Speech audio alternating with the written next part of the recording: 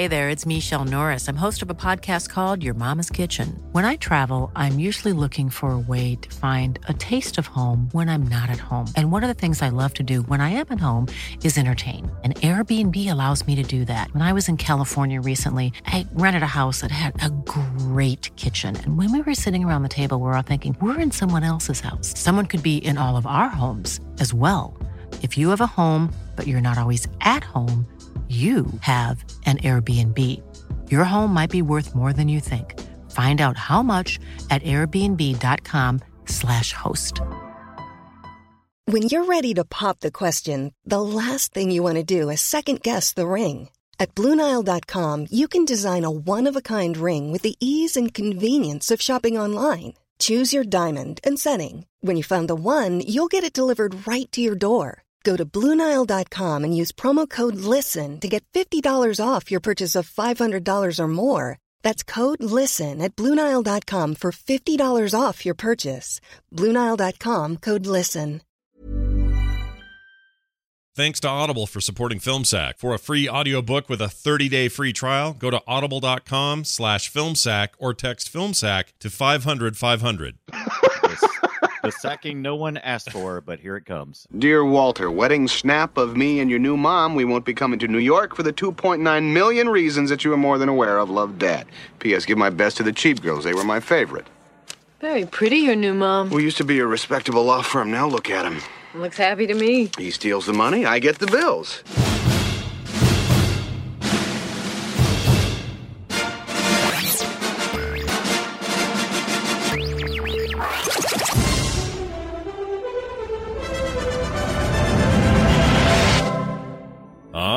Home crap home.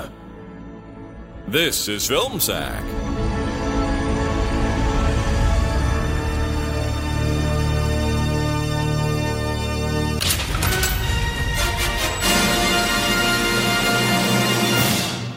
Oh, sure.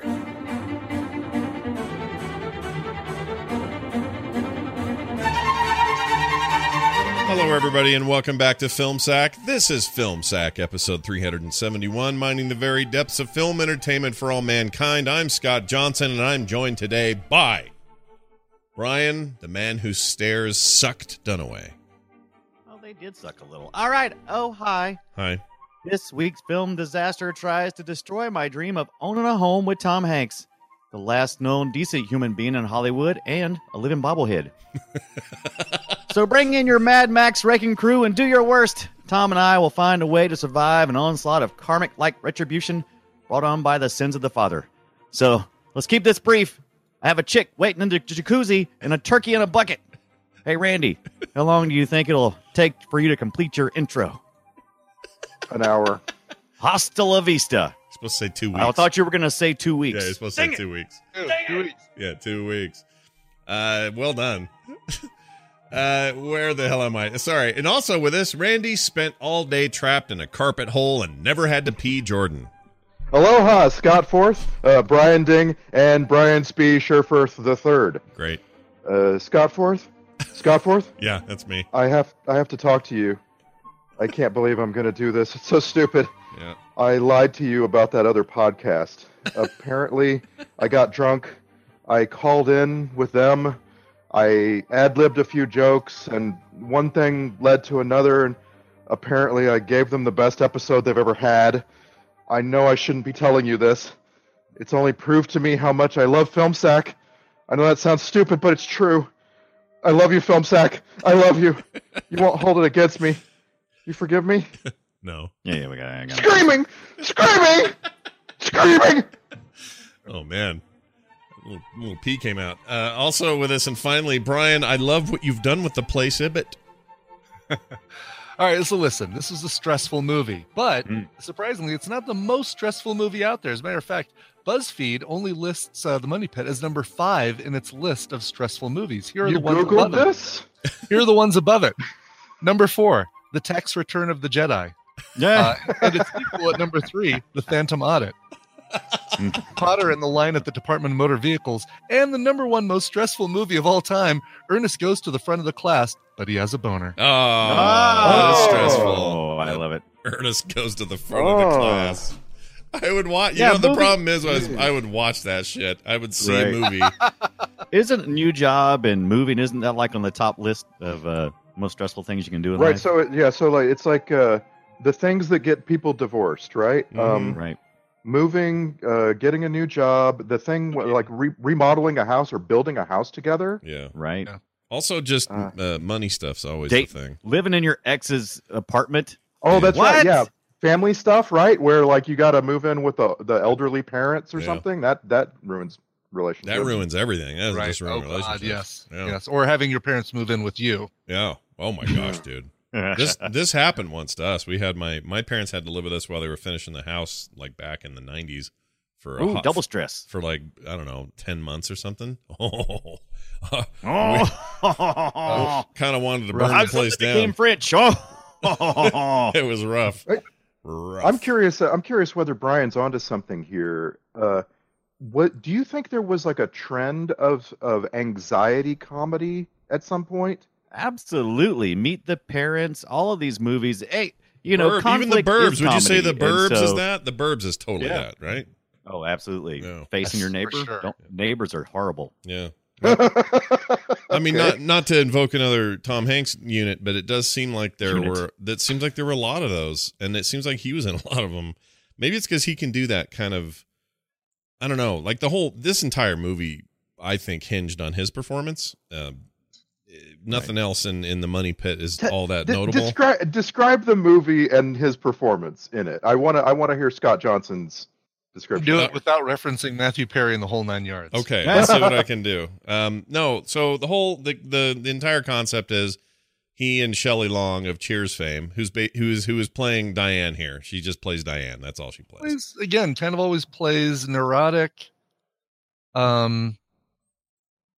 hair trigger temper. Mm-hmm. PG horny, is that a thing we've ever said before? PG horny? No, as a great rapper No, though. That was one of my favorite alternative musicians of the night. Right. I PG kept horny. PG horny. I kept questioning, is this a PG movie? Yeah, because they're stopping well short of leaving PG, but there was a depiction of her that I found kind of off-putting. Yeah, well, I found it just to be the silky shorty shorts. It could be that. It could be that. Found that on pudding. She she is basically she's Diane Chambers always. It's just her right. freaking out because Sam left her. Did you or guys whatever. ever see the one where Exactly. she's like the troop leader? Troop Oh, Beverly Hills. Troop like Beverly that? Hills. No. Yeah. No. Oh, you haven't seen that? Is that sackable? That's a good fit for her, if you ask me. That was a good. Is that a that was good sackable role. film? Should we ever look at that? Oh, one? absolutely, totally sackable. I'd love to sack that. All right. Never I'd love saw to it. take that to the. I'd love to take that up to my Money Pit bedroom and sack that Ooh. real good. Oh. With PG. the construction workers watching. Yeah. It's really easy to imagine that Diane Chambers leaves Cheers, meets Tom Hanks, or like marries a maestro for an orchestra, then leaves him, divorces him, then meets Tom Hanks, and it's really just like the continuation of It is. Cheers Since she plays that role so straight, that's what you can really easily imagine. Yeah, She's still playing. even the bit where she works for the symphony, like Yes, all that it's stuff a very fits. Diane Chambers job. Yeah, Right. totally. But Max the maestro. I love Chamber that. musician. it's weird. The movie's basically 3 parts. It's this subplot about the dad. I don't get that. Oh, by the way, shortest film sack description ever. Scott Fletcher, listen to this. The Money Pit. A young couple struggles to repair a hopelessly dilapidated house. That's it. That's the entire freaking thing. That's all there is on IMDb. Yeah. Right. The father actually adds a very good chemical element to my I guess my conspiracy theories on what is actually being trying to be said in this very simple comedy. It is definitely Sins of the Father kind of thing, and everything is related. It all rolls back around. This whole thing is a conspiracy set forth by who he screwed over, and it's actually paid off at the very end of this comedy.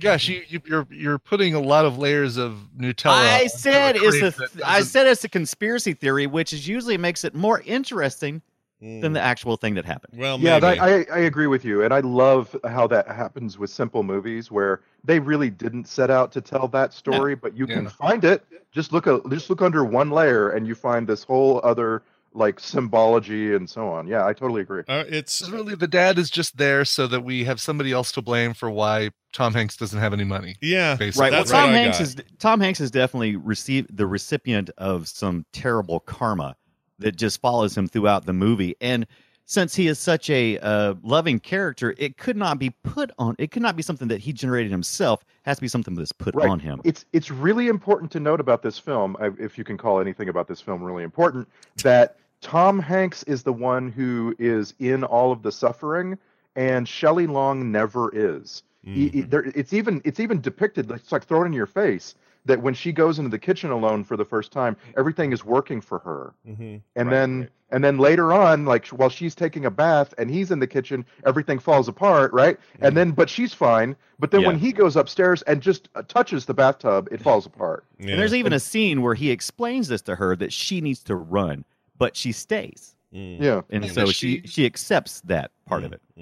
So she's just karma recipient bystander. Like basically, she is. No, she's an aura of protection. The only reason that's a good point. Yeah. The only reason the bed doesn't spontaneously catch on fire with him in it is because she's also there. And she lights the gas oven, no problem. Remember, things go right for her. No, this is interesting. I had not considered any of that while watching it, but you're right. Now, toward the end, though, with her in that rat's nest of cables, which made zero sense physically, but whatever. She ends up setting off a chain of events that are pretty rough, but again, mainly just affect him. It's all him. Hold on a second. It is kind of all him because she turns off that table saw, but it's him not paying attention to where he's walking that sets it all off. Where he's walking that kind of sets it all off. If that table saw was still running, it would have still cut through that board and kind of set all those other things. Yeah, it's out to get him. This is a very different movie. The closest thing we had. This is different than I remember it, because the closest thing we had to her actually having any problems was when he was banging on the steps and stuff was falling on her, but he was causing it. It wasn't the house wasn't doing it to her. It was the very first inklings that the house is falling apart. They lost the thread of her being okay. But you'll notice, even when things are falling right on her head, she's fine. It's not actually hurting her or anything. It's like it's like throwing some plaster white on her head, but. She's totally fine. They almost lose that thread there. Oh, they did have the dumb. Okay. I forgot about the dumb waiter and the raccoon though. Oh, raccoon was great. Yeah, that was. But you notice they never came back to it. They just said, okay, chicken the bucket. This is like, oops, we didn't mean to do this. There were a bunch of things like that they introduced that are funnier than the rest of the movie, and then for whatever reason they didn't, like the Mad Max cars. That was so good. And for some reason, once they've all been seen, you're done. We're never gonna give you another look. Why does it make me laugh to see a really buff guy riding around in a little go-kart thing? Why does that make me? Because it's funny. What is? It's not funny. Why is it funny though? But I couldn't figure it out. I laughed. He's big and it's small. It's big. It's big. And he's he was really big. Like that guy was a beef nugget. Super buff, yeah. I love how the scene where they're all like in front of the Mad Max wrecking crew and they're trying to rush them out in the Lincoln they have. By the way, no Matthew McConaughey in the trunk of that one, but they were trying to rush them off, and in the background, buff guy was like posing. He was doing nothing but like he was just doing totally aware of the camera. He was like Mr. Universe on stage kind of moves. Right. Yeah, I noticed that as well. It cracked me up. So much fun. It's a weird movie, and it's funny because when I was younger and saw this, I'm sure I saw it because I remember things about it, but not a lot. But I remember some things about it. I'd have been a teenager, and I remember it being kind of, I don't know, having a feeling of kind of almost like a meanness to it, or like a dirty, rotten scoundrels, or what's that one where the couple War of the Roses? War of the Roses, that kind of vibe to it. And I remember feeling that then and thinking, this isn't. You know what it reminded me of when I saw it, or later on when I saw the Cable Guy with Jim Carrey. I remember thinking, that's like the Money Pit, where everyone's just a little bit mean, and it's supposed to be funny, but it's almost a little too mean and not as funny. And here's where I come now. I see it now. I laughed out loud multiple times in this movie. And most of them were Tom Hanks moments that were really funny to me. Absolutely always Tom Hanks. And I don't know why it was so freaking funny, but I laughed harder in this than I have in a regular modern comedy in a while. And I that really surprised me that I found it as funny as I did. And don't you agree? It turns out to not actually be that mean. Like, there's really not a lot. Like, the universe is mean toward Tom Hanks. Right, but the people aren't. Yeah, it's generally like almost, except for the dicks who run the company. Yeah, the Shirks. Yeah, the Shirks. And by the way, why do we get like a minute of Joe Mantegna and then never see him again? Like, I'm thinking, all right, that's because he's out, trying to give the screw. Well, I have some things don't want it. I have some specific trivia about that. Check this out. Joe Mantegna, who we know as I needs the monies, Homer, the monies, that guy. The monies. He plays Art Shirk. He was once on the television show, did a guest appearance on Bosom Buddies in 1981, which starred Tom Hanks. Did he? And Joe's character was called the Sheik. So it's funny that he was the Sheik and the Shirk. Wow, that is some weird Bosom Buddies trivia that no one really needs to know. And I find it fascinating. The Shirk. Well, here's the best part. They never have worked together since, not because of any problems, but they've never been in a film or a TV show since this movie. So it was like they had these two run-ins, Shirk and Sheik, boom, done, out. That's it. That's all the Mantegna you're going to get. And it felt like they filmed Joe Mantegna's scenes in about 2 hours one day, and then that was it for him in this movie. Is there any trivia in the license plates? Because I noticed in this film they showed the license plates a lot. Generally, you try to avoid that. Well, they were fake, I think. I don't think they're real. They were fake, and I was trying to figure out what they were supposed to mean, though. Were they like... Joe Mantegna's was AS1. AS1. So Art Shirk 1. Art Shirk 1. Oh, so that's boring. Yes, it is. It is. So they had the prop department go out and make a whole license plate, and the prop department didn't take an opportunity to go, what would he have? Like, It's an opportunity. It absolutely was. There were several things done away that were boring and that don't lead you anywhere in this movie. Like the whole thing with cars approaching and leaving in that dirty road that leads up to the house, like that could have been something, but they couldn't figure it out. And so they filmed it all on the same day. They just said, okay, this is rolling up day. Yeah. And when they had the Mad Max scene, there was one car they couldn't get because they needed to shoot during the day, and it was a car that has lights all over it. So they're like, you know what? Right. Let's come back at night and shoot just that car, and we'll have an arrival scene as though it's a pizza delivery taxi. And it was like, like that's not really funny, and they couldn't figure out what to do with it. Mm-hmm. So Richard Benjamin, our director, who would have probably made most of those choices, guided by the hand of Steven Spielberg and Kathleen Kennedy. Yeah, executive producer Steven Spielberg, sure. Amblin Entertainment, this one. Yeah. Right.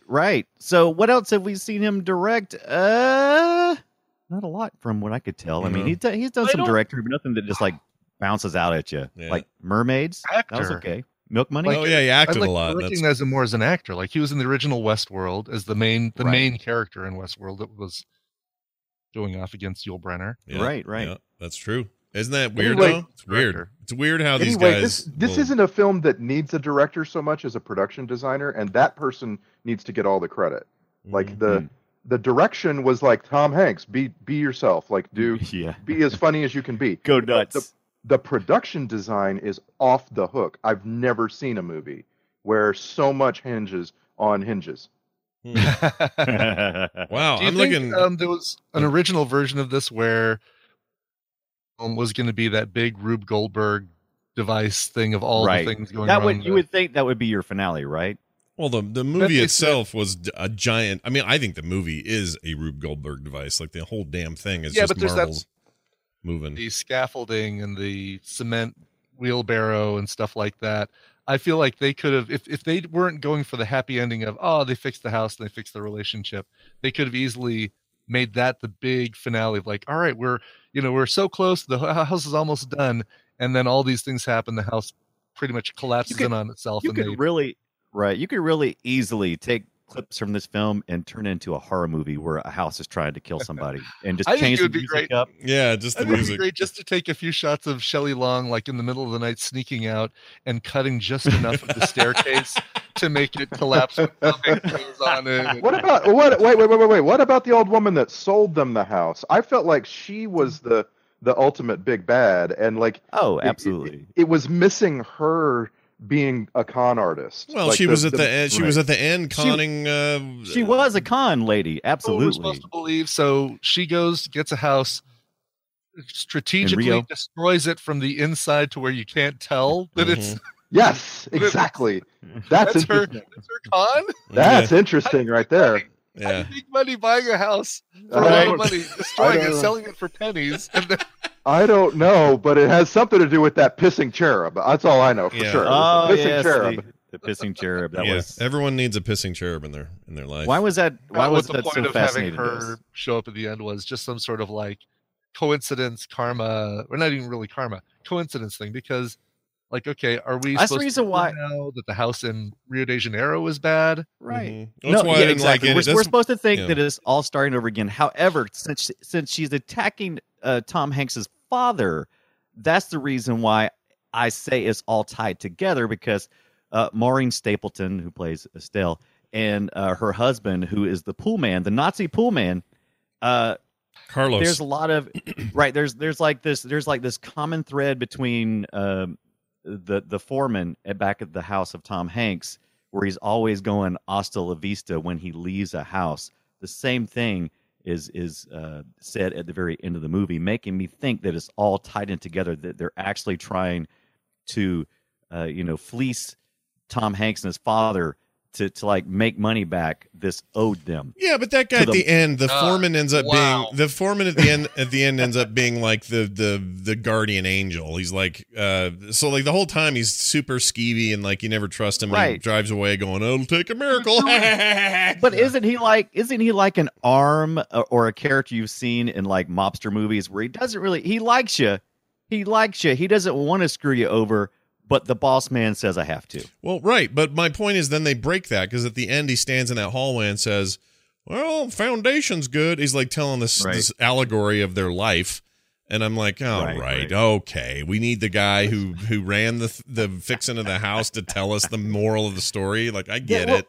And that's why I say the film ultimately makes a decision. Like the writer, director, everybody making the movie makes a decision that they're going to hang all of the entertainment on Tom Hanks, taking a beating, and not worry too much about the finer details of the plot. And I can't get over how many times you see the faces of Tom Hanks and Shelley Long while these crazy things are happening. Like, there's some stunt people in this movie. There's one in particular who hangs from when the stairs collapse, who jumps and hangs from the upper balcony. I'm like, wow, that guy's a crazy stuntman. Mm-hmm. But for the most part, you're looking at Tom Hanks's face while there's some fireworks going off in the wall right in front of him. And that was very impressive to me. And I feel like it makes up for all of the sort of plot shortcomings. Sure. That, by the way, that house was up for sale in 2016. I was trying to see. But who would want to buy it? I mean, even if you know it was all fake, it's like it's just a bunch of fake sets and stuff. Well, as the story goes, the people that own the house had it on the block while Kathleen Kennedy was hunting around for a suitable place, and so they were desperate to get rid of it for some reason. And she said, "What if we came in, covered the mortgage for the time that we're here, and then also anything that we change, we will build up again. Like if we get rid of actual stairs, we'll build a new staircase. Like the house is going to be renovated anyway. So what if we paid for all of that?" And they agreed, and that's how they got the deal done. The house going up in 2016, I was trying to see what the price was. Gosh dang it, I thought I had a link to it. Shoot. Where exactly is it? Because what they pay, $200. It's in Miami, actually, in Florida is where this is filmed. It's a Florida house? Yeah, it's a Florida home, which explains those crazy trees that do not exist in upstate New York. When you're doing exteriors in like the movie, it requires a lot of exterior shots. You're going to want to film in a place where you get relatively good weather all the time. But Florida? Let me see if I can find it here. Here we go. Zillow had a listing. Oh yeah, that's totally the house. 199 Fleeks Lane, Locust Valley. Let's see. Fleek. Here it is. Fleek This Lane. house is on fleek. The house is on fleek. So they paid Oh, okay. So Tom Hanks paid what, 200 grand? Wasn't that the price, or was it 200 grand for him and 200 from her? Okay, yeah. I don't know if it was 400 because they split it or whatever. But anyway, that house sold in 2016 for $3,243,557. So there's that. Yeah, which makes sense. I mean, in 2016 dollars, that's a huge home. It's an exclusive area. Blah blah blah. But in the movie, I think they did a good job of kind of faking us out. In fact, there's other stuff that says they didn't even use the front of the house for all that torn apart business. That was all set up in the back, and it was all false fronts and stuff like that. So they made it seem like that was the front of the house, but really all that torn up stuff and the piles of shit and all that was all constructed in the rear, which is pretty interesting. Constructed in the rear. But I find that kind of stuff's interesting to me because in a world of non-CGI, we can't really augment this. Today, you'd do it in a way that you wouldn't even know CGI was involved. It would just be like, look at that shitty house. It'd be like the way Game of Thrones is, walking down some path in Georgia, and now suddenly it looks like this huge vista with the red keep behind it, and you never even think about it. It'd be like that, but yeah. Yes, Dunaway, you were saying something. Oh, so Scott sent us a weird "Where Are They Now" Webster picture in our Slack Oh, you want to know how I got there? I think I have an idea. Is it because you were trying to figure out who Benny was? Yes, Billy, the little kid. Lombardo? Yeah. Right. Yeah, I was trying to find who the kid was. This is the last thing he made, was this. Yeah. And previous to it, he'd done an episode of Webster and an episode of... I remember him on Punky Brewster. Punky Brewster, yeah. He was a regular on there. Right. Oh, was he? Okay, he was a regular. And so I got to the Webster thing and went, oh, yeah, Webster. Where's that kid now? And man, he's still there. He's just shaped weird. He's still there. The kid who played Webster, Emmanuel Lewis. Yeah, I put a picture of him in there, but he was such a cute little dude. What's happened since? He still has the same face, like exactly the same face, but his arms are like 8 feet longer than his legs, and like there's something's weird. Something's weird there. So Webster could totally make a comeback, is what you're saying. Yeah, I'm sure he's got, he had some kind of smallism thing going on then. So I'm sure it's affected him. And I'm not slagging him. Let's talk about that vignette because that was weird. That was probably the strangest thing in the movie for me. Benny's thing. Yeah, because it seemed like it was to set up a bunch of jokes, and then it only really pays off one, and then that's it. Like I don't know. I felt like they should have returned to him or something. Yeah, way undercooked that bit. It didn't make any sense to even have it in there. Yeah, they were trying to deepen our understanding of Tom Hanks's job that he does, which is being a lawyer for musicians, and also apparently does taxes. Weird. So yeah, that's okay. Okay, all right. So why not? Yeah. So good enough. So my lawyer solves crimes, and my lawyer also does taxes. But yeah, that whole scene, right?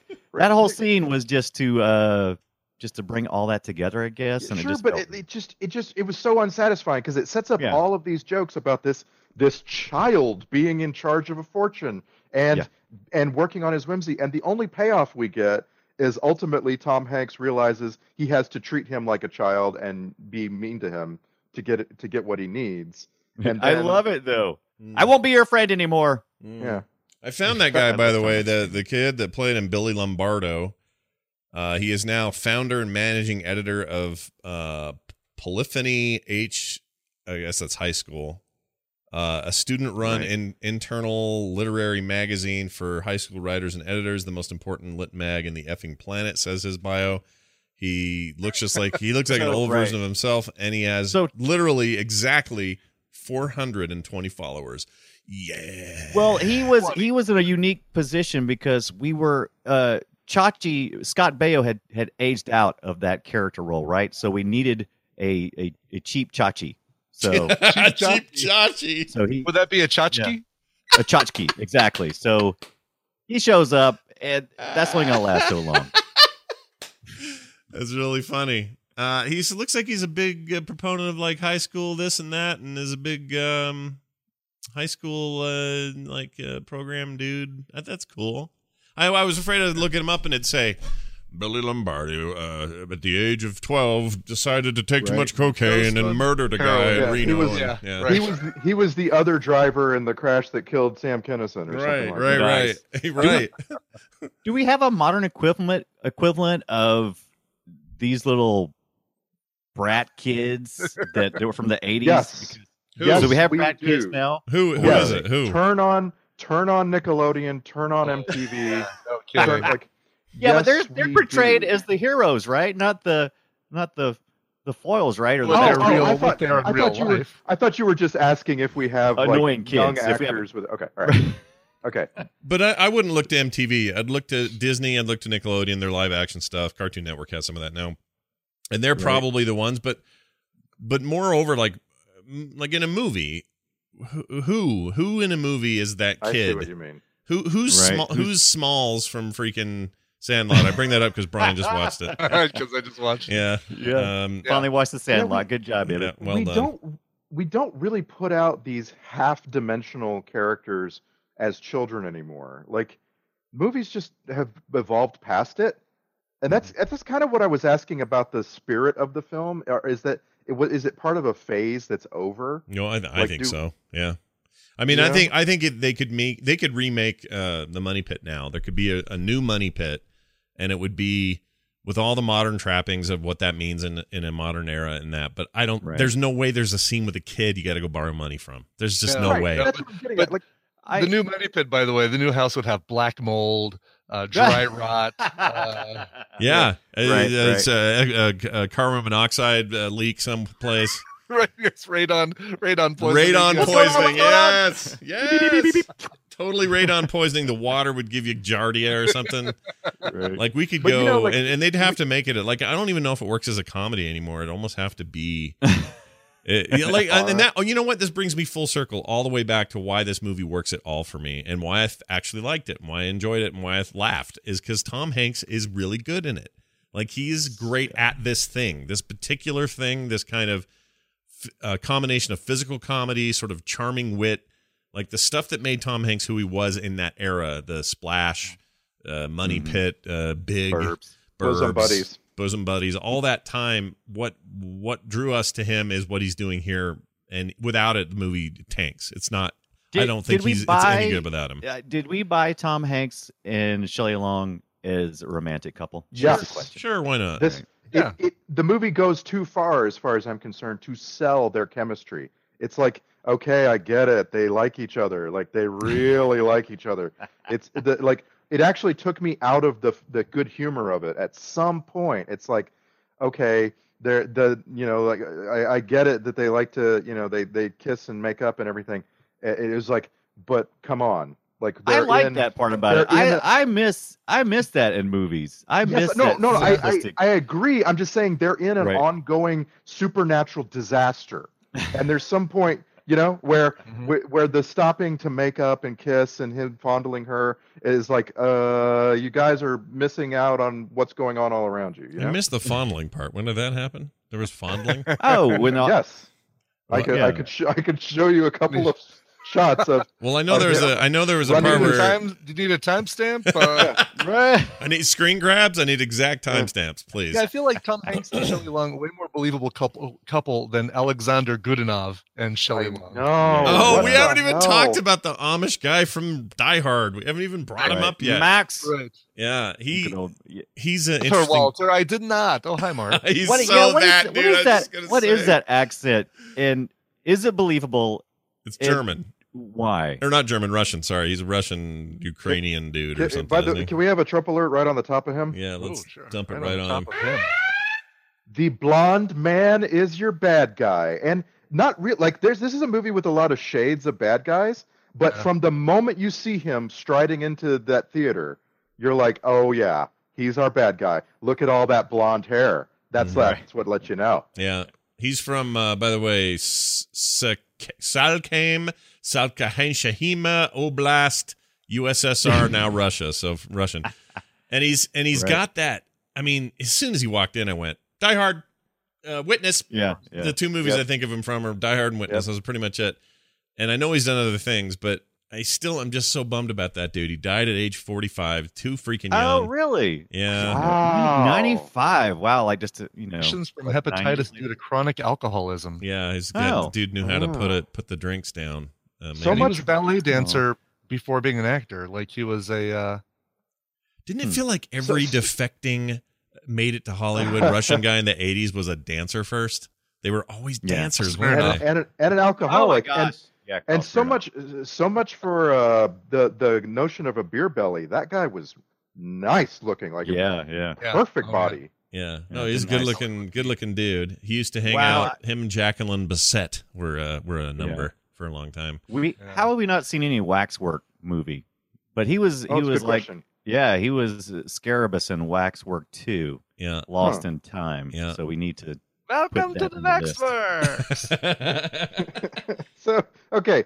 So Shelley Long had been married to him, or they were just They were dating? married. They were because married. It was the reason Right. she would marry Tom Hanks because. Oh, that's right. And also how she got that painting Yeah. that she sold back to him was in a divorce settlement. Yeah, Okay. they were divorced. right. That's correct. Okay, so and I'm still trying to put out the whole movie together because it tells a bunch of little bits that I don't know that it tells very well. So at the very beginning of the film, they're in his place. Correct. Yeah. Which is weird, right? I mean, how do you? He's on tour. It's such a weird relationship. He's on Yeah, tour, he's and on tour. his assistant Yakov Smirnoff. Smirnoff, yeah, brief cameo. Yeah, that was and is not playing his usual character, by the way. No, I kind of liked it actually. I thought that was pretty appropriate. But what an apartment! That's what I was expecting.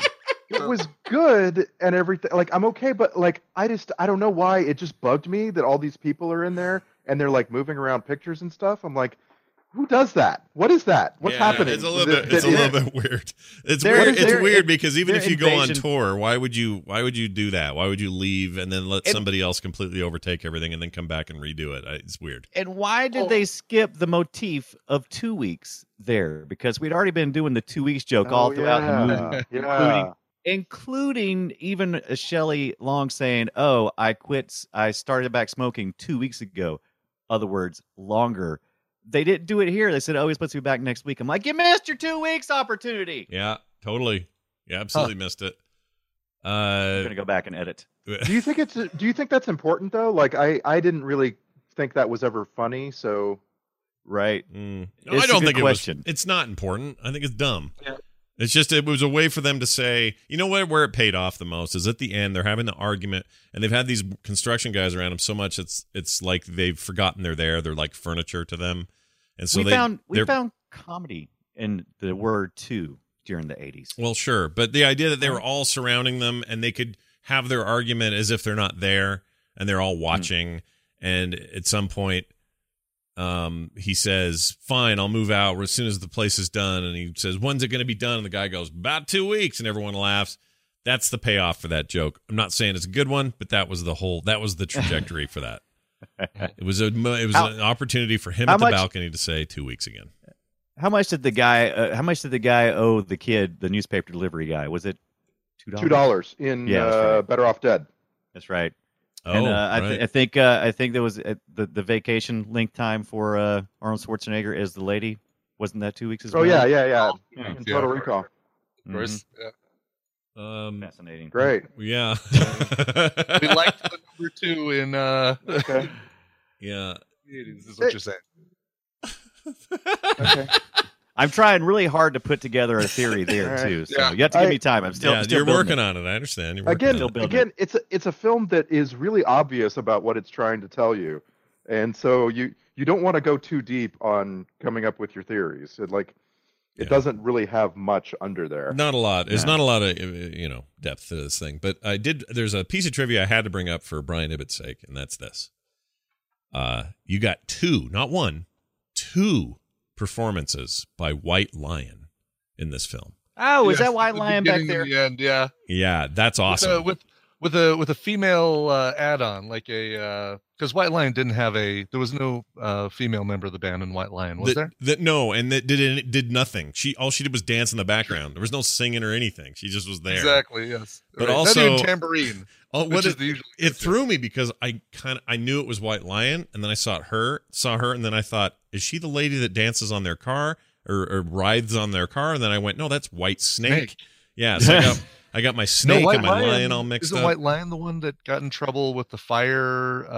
Yeah, burned down the event they were at or whatever. They were there. I don't know if they were they. I can't remember what the deal was. They were in trouble because they didn't. They had pyrotechnics at this club where they weren't supposed to have. Yeah, they were illegal. We're gonna do our big stage show here in this small little area. And burn everyone. Yeah, that's basically. That was bad. That was not that long ago either. Yeah, a lot of people. Yeah, was that our first 90s? year? I don't think it was in the 2000s. I thought it was when we started our show, but maybe not. TMS. I don't remember. I can find out. That's the thing. That's the internet. Do it, Randy. What are we talking about? You guys are talking about the station nightclub fire, right? I think so. I think so. Okay, that's more recent, right?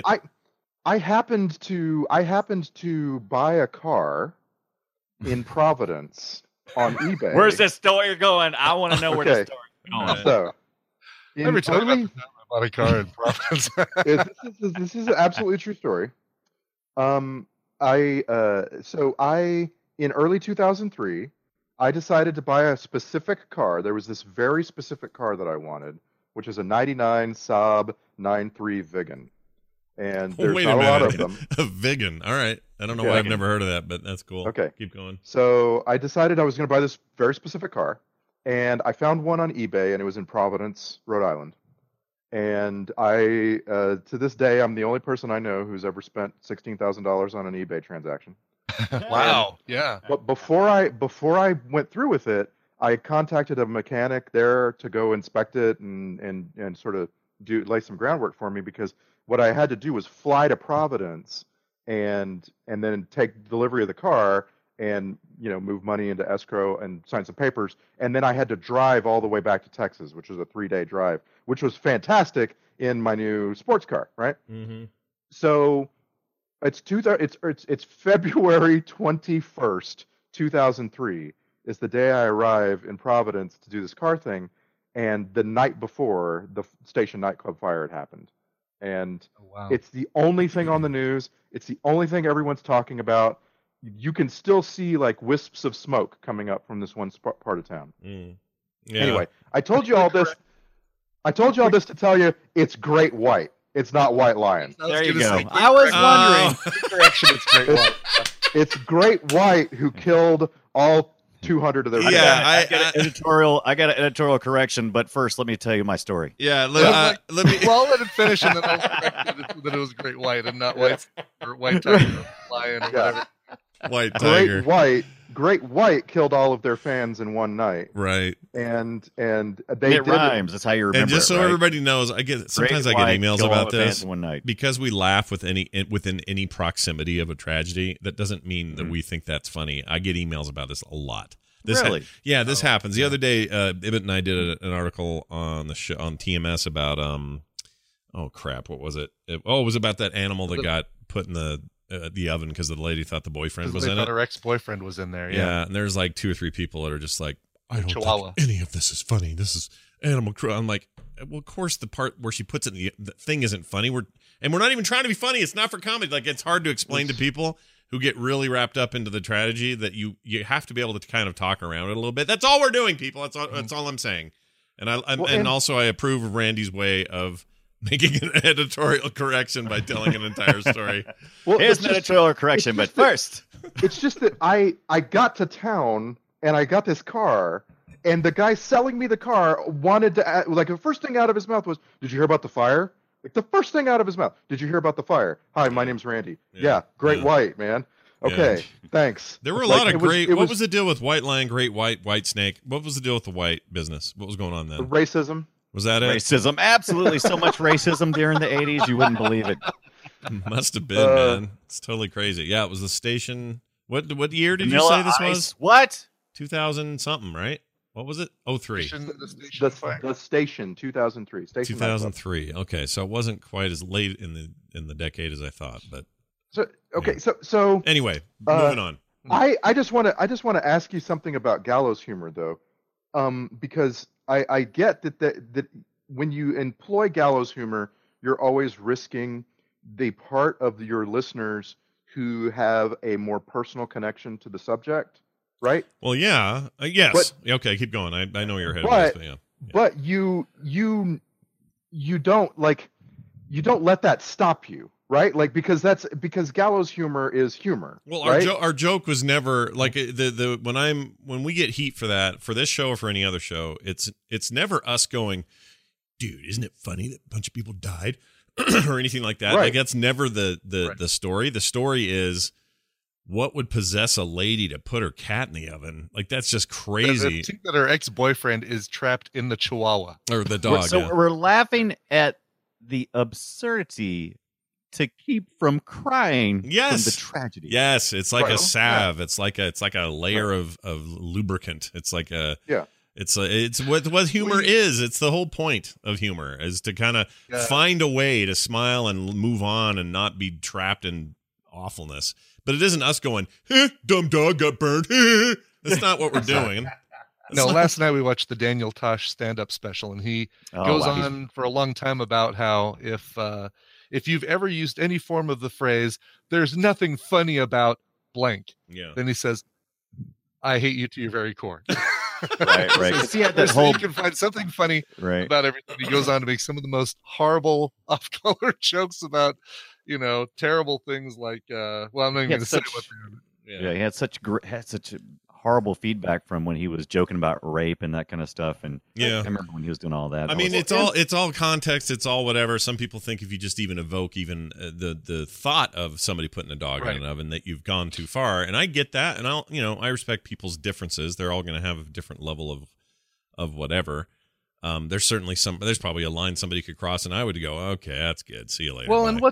And really when you analyze it, what is the thing that they are upset about? That your laughter is, that you making light of something like that is going to make it so that other people say, oh, pretending my ex-boyfriend is in a Chihuahua is not a bad idea. I'll put my dog in the toaster oven. Like our laughter is going to influence somebody to do the same thing. Or two different perspectives. Comedy. One of the reasons why we laugh is when we're surprised. So when you give us something that is totally surprising, like someone putting an animal into an oven because they think it has, a spirit in it, that is a surprise to us and makes us laugh. However, on the other hand, if you're closely related or you're to that thing, it may repulse you to think about that and give you anger. So it's definitely two I have a dog and I have a cat and I love them. I think they're amazing. I spend time with them and all that. The idea of one of them being hurt or killed in a way like that is freaking hideous. That's not the story. The story is lady thought her boyfriend was in the dog, and that's why she did it. Her mental illness is not funny either. It is her drug-induced temporary mental illness, I should mention. Right. Sure.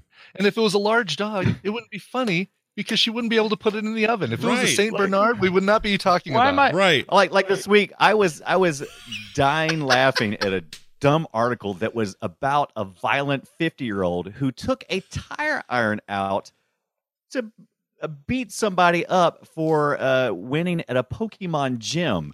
We talked about I wasn't laughing at the violence. I wasn't laughing at the violence. I was laughing because in the quoted headlines, it says something like, which one of you is Andy? For some reason, that just struck me as funny because I'm like, oh, my God. It is so absurd. Use the avatar, Andy Samberg. So it would have been even funnier if you said, which one of you is Andy Samberg? Yeah.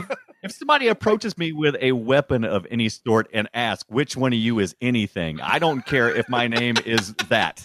It is not now. You don't go, I'm Andy. Yeah, you say, I'm Andy. How are you? Yeah, this is going to be a rational conversation. Car with a tire iron and asks if your name is Ray Vinkman. You say no. I'll give you an example. Like we're talking about this dog in the oven thing, and I got extra humor today because Ibit a few minutes ago said, I think just because you were just talking, you said something about putting a dog in the toaster oven.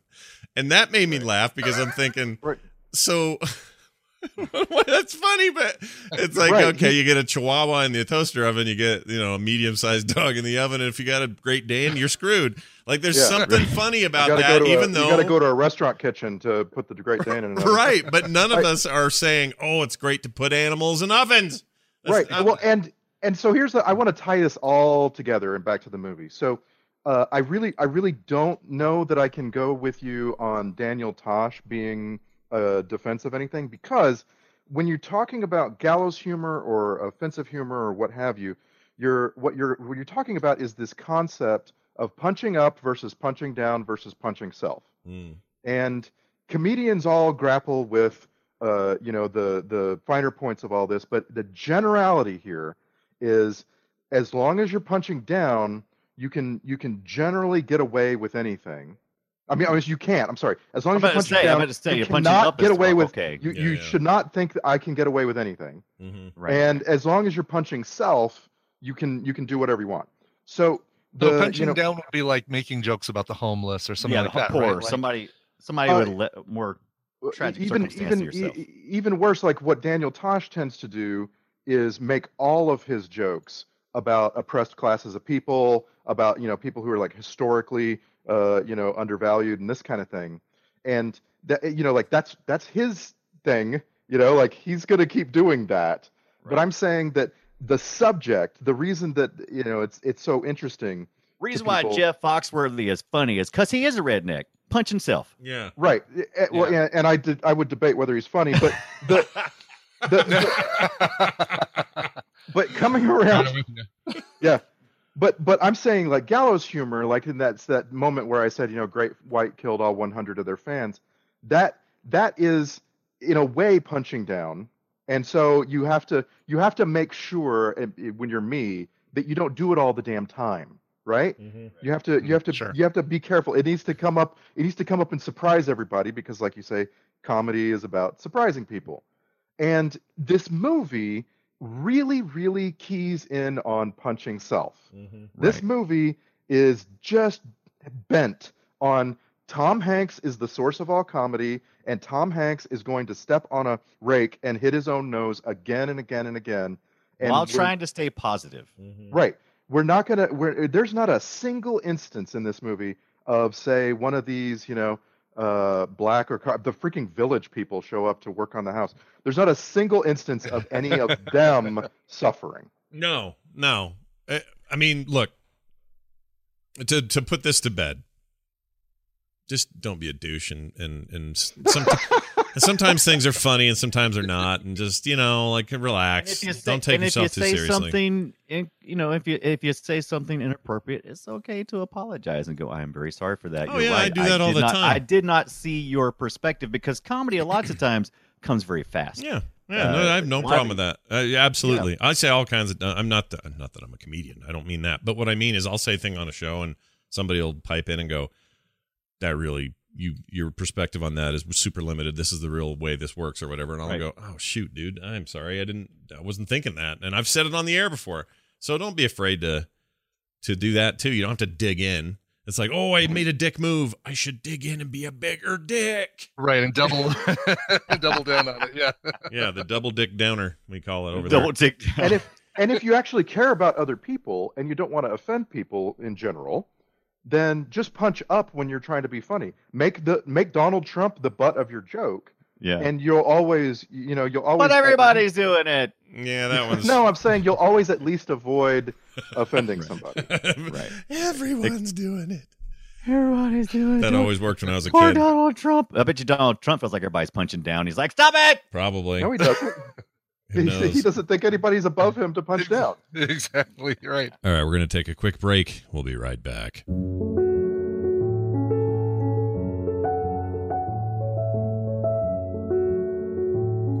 Hello, everybody, and welcome to a quick break that we'll be right back from. Audiobooks are great for helping you be a healthier you. And for our audience, Audible is offering a free audiobook with a 30-day free trial, where you can get some rad books for you to help you.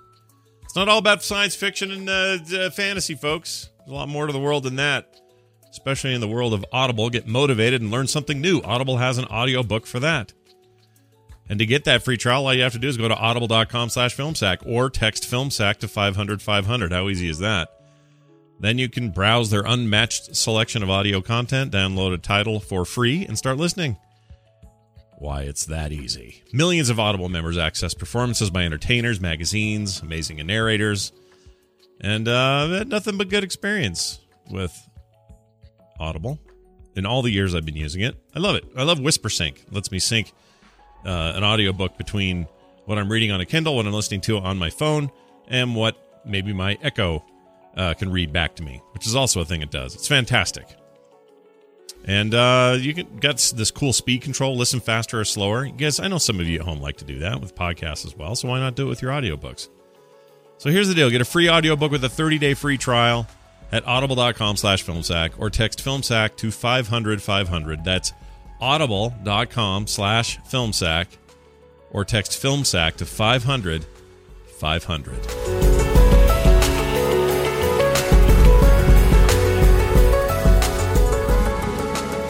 By the way, this was back to the movie. 3 movies that were this movie, basically. This was this movie. It was a remake of Mr. Blanding Builds His Home. Mr. Blandings Builds Dream House in 1948. Please tell me that Barney Fife was the lead in that. Because I looked at some of these. It's a remake of this movie. I don't know if I would say it's a remake as much as it just shares the content of somebody who builds a house and stuff falls apart. There's no... Right. It would be called The Money Pit if it was a remake, in my opinion. Like, usually that's how it works, Right. You'd have a relationship that's underlying as part of this, and the relationship is getting strained along with the house and all that stuff, I think.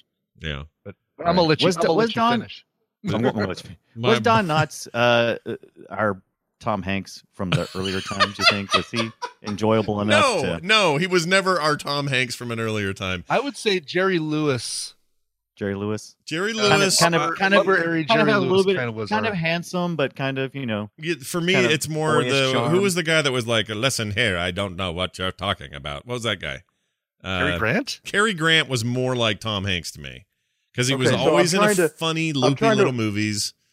I guess I'm looking more at like the slapstick, the 80s Tom Hanks, which was like the Turner and Hooch, Dragnet, Bachelor Party Tom Hanks versus the young boyish. Yeah, I don't know who it was, but I want to say I don't think it was Barney Fife though. Is what I'm saying. So fill in the gap for me between Buster Keaton, Charlie Chaplin, the Marx Brothers, and Tom Hanks.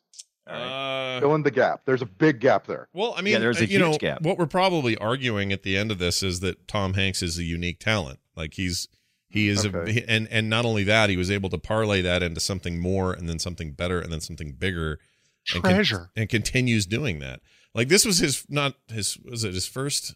Yeah, it was. It was the first collaboration of Tom Hanks and Steven Spielberg at this movie. And they'd go on to make really huge things and still do together. Like they were, he was just in The Post. He co-produces all kinds of content with Spielberg, including Band of Brothers and The Pacific and all that stuff.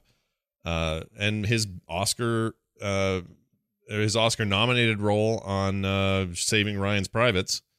I'm always curious when Spielberg is listed as producer or executive producer and how much gets fed back in. I wonder how much handholding went with Richard Benjamin on this. Did would Spielberg send him back lots of times? Go, what would be better is if you had the train come by and have the character standing on the train station. I don't know. I wonder how much input any producer shot has. Needs to be further back. I'm just curious how we know that Kathleen Kennedy is like constantly all over any Star Wars things. Like, right. There's no doing anything and having Kathleen Kennedy just show up and say, "Everyone doing okay? All right, see you later." Like she's doing daily. She's making sure everything's adhering to whatever. So there's probably that's probably a unique example, but I'll bet there's plenty of examples where executives are just like, yeah, just making sure the money didn't get, thrown away. And exactly. I felt like visually, either Richard Benjamin had a similar idea of how a visual thing should happen, or Spielberg was involved heavily, because I felt like this had a lot of Spielberg kind of shots to it. Well, we've done other movies that he produced, right? And they all felt that way too to me. Like, what was the other one Back to the Future always felt that way to me. That was an Amblin joint. I'm trying really hard to not blame this film on Steven Spielberg. Like I saw his name at the beginning, and then I tried to forget it because it's clearly not his movie. I liked this movie until the final third or the final quarter.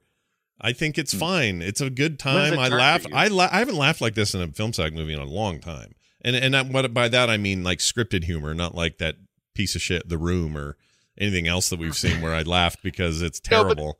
I laughed out loud genuinely. Like when he got sucked into the carpet, the sounds he makes. Oh my gosh, the carpet. That's what I was going to ask. What is Tom Hanks's best fall? Let's go around. What's your best Tom Hanks physical comedy in this movie? Dunaway likes the carpet. I love the carpet. Carpet's great. That whole scene, it kills me. Also, I like his laugh. I like his T-Rex. Yeah. His laugh when the tub falls through is really laugh good. Is going to be mine too. It's like his seal laugh.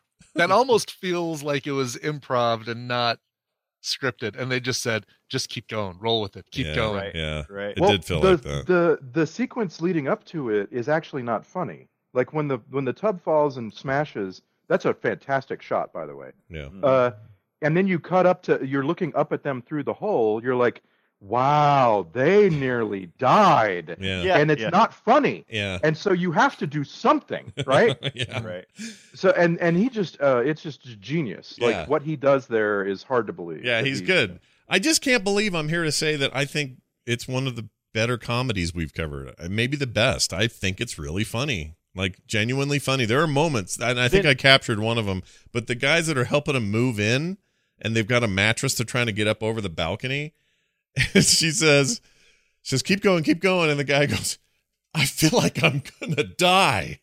There was something about that moment that like reminds me of every time I've had to move. And I laughed freaking out loud. My kids are in here going, Dad, what are you doing? I'm like, I'm watching a movie from 1986. And for some reason it's hilarious. Like Relatable. Really funny. I don't know. I maybe I was in the right mood. But or then something. why does it seem like the movie, like Randy said, it seems like the movie's 3 hours long? It's like, it's an hour and a half, but it seems like 3 hours. Not to me. I mean, the last bit I thought was just forced and kind of like, the relationship bit, and we're getting it back together. And I don't know. I don't think it needed any of that. But so when there's a lot of hand waving in that too. Like there's a lot of this amount of time passes and they still haven't patched things up. I mean, that's a long time for 4 months or something that they finally do finish the house before the house is finally completely done. Mm-hmm. And there were like a few days of like, well, all right, we need to put that baseboard in, and we need to paint this thing. Yeah. Mm-hmm. Nothing interesting happens in this part. Right, exactly. But the fact that we're supposed to believe, like, okay, they haven't really talked to each other, or to happen at the end of this. All right, we just leave? Is that it? Kind of thing. That conversation is just happening. Well, let's wait and we'll just discuss it as soon as the house is done, and he gives us the key. Yeah. No, the hand waving annoyed me. That just the whole bottom end of it bugged me. But everything up to then, I don't know. I found it well paced. I didn't feel like it was over long. I just feel like that last bit made it seem over long. It started out long to me. The opening sequence and then the credits. That like thing where you play an entire song while you show me the credits and you show me things around town or whatever. Mm-hmm. I just I was in that frame of mind, like, oh wow, this movie takes forever to do anything. Obviously the pratfalls happened fast, but there's just I don't know, it just felt like the shots between I think stuff. and I think it was just a different time for how you edited films. I think we're a lot more fast cut in our modern era. Mm-hmm. Yes. So, I was making a little mental list of my favorite screwball comedies of the last 15 years. So like going back to the early days of the Bush administration. I don't know why I just said that. And at the top of the list are Eurotrip and Van Wilder. And I don't have like strong feelings. It just I couldn't really come up with a lot of screwball comedies. But they're like, if you look at them now, take a peek at Eurotrip, man. That movie does a lot in an hour and a half. Yeah, it really goes places. But it's all like Wet Hot American Summer and the Brewfest and like those are your road trip. All the road trip movies, right? And that's the new screwball comedy. That's the new pratfall-y kind of thing, or that was anyway. But I'm trying to think from like let's say 2010 and forward. I don't think we make these anymore. Oh, yes, we do. What You're are we just not going to see them. What are they?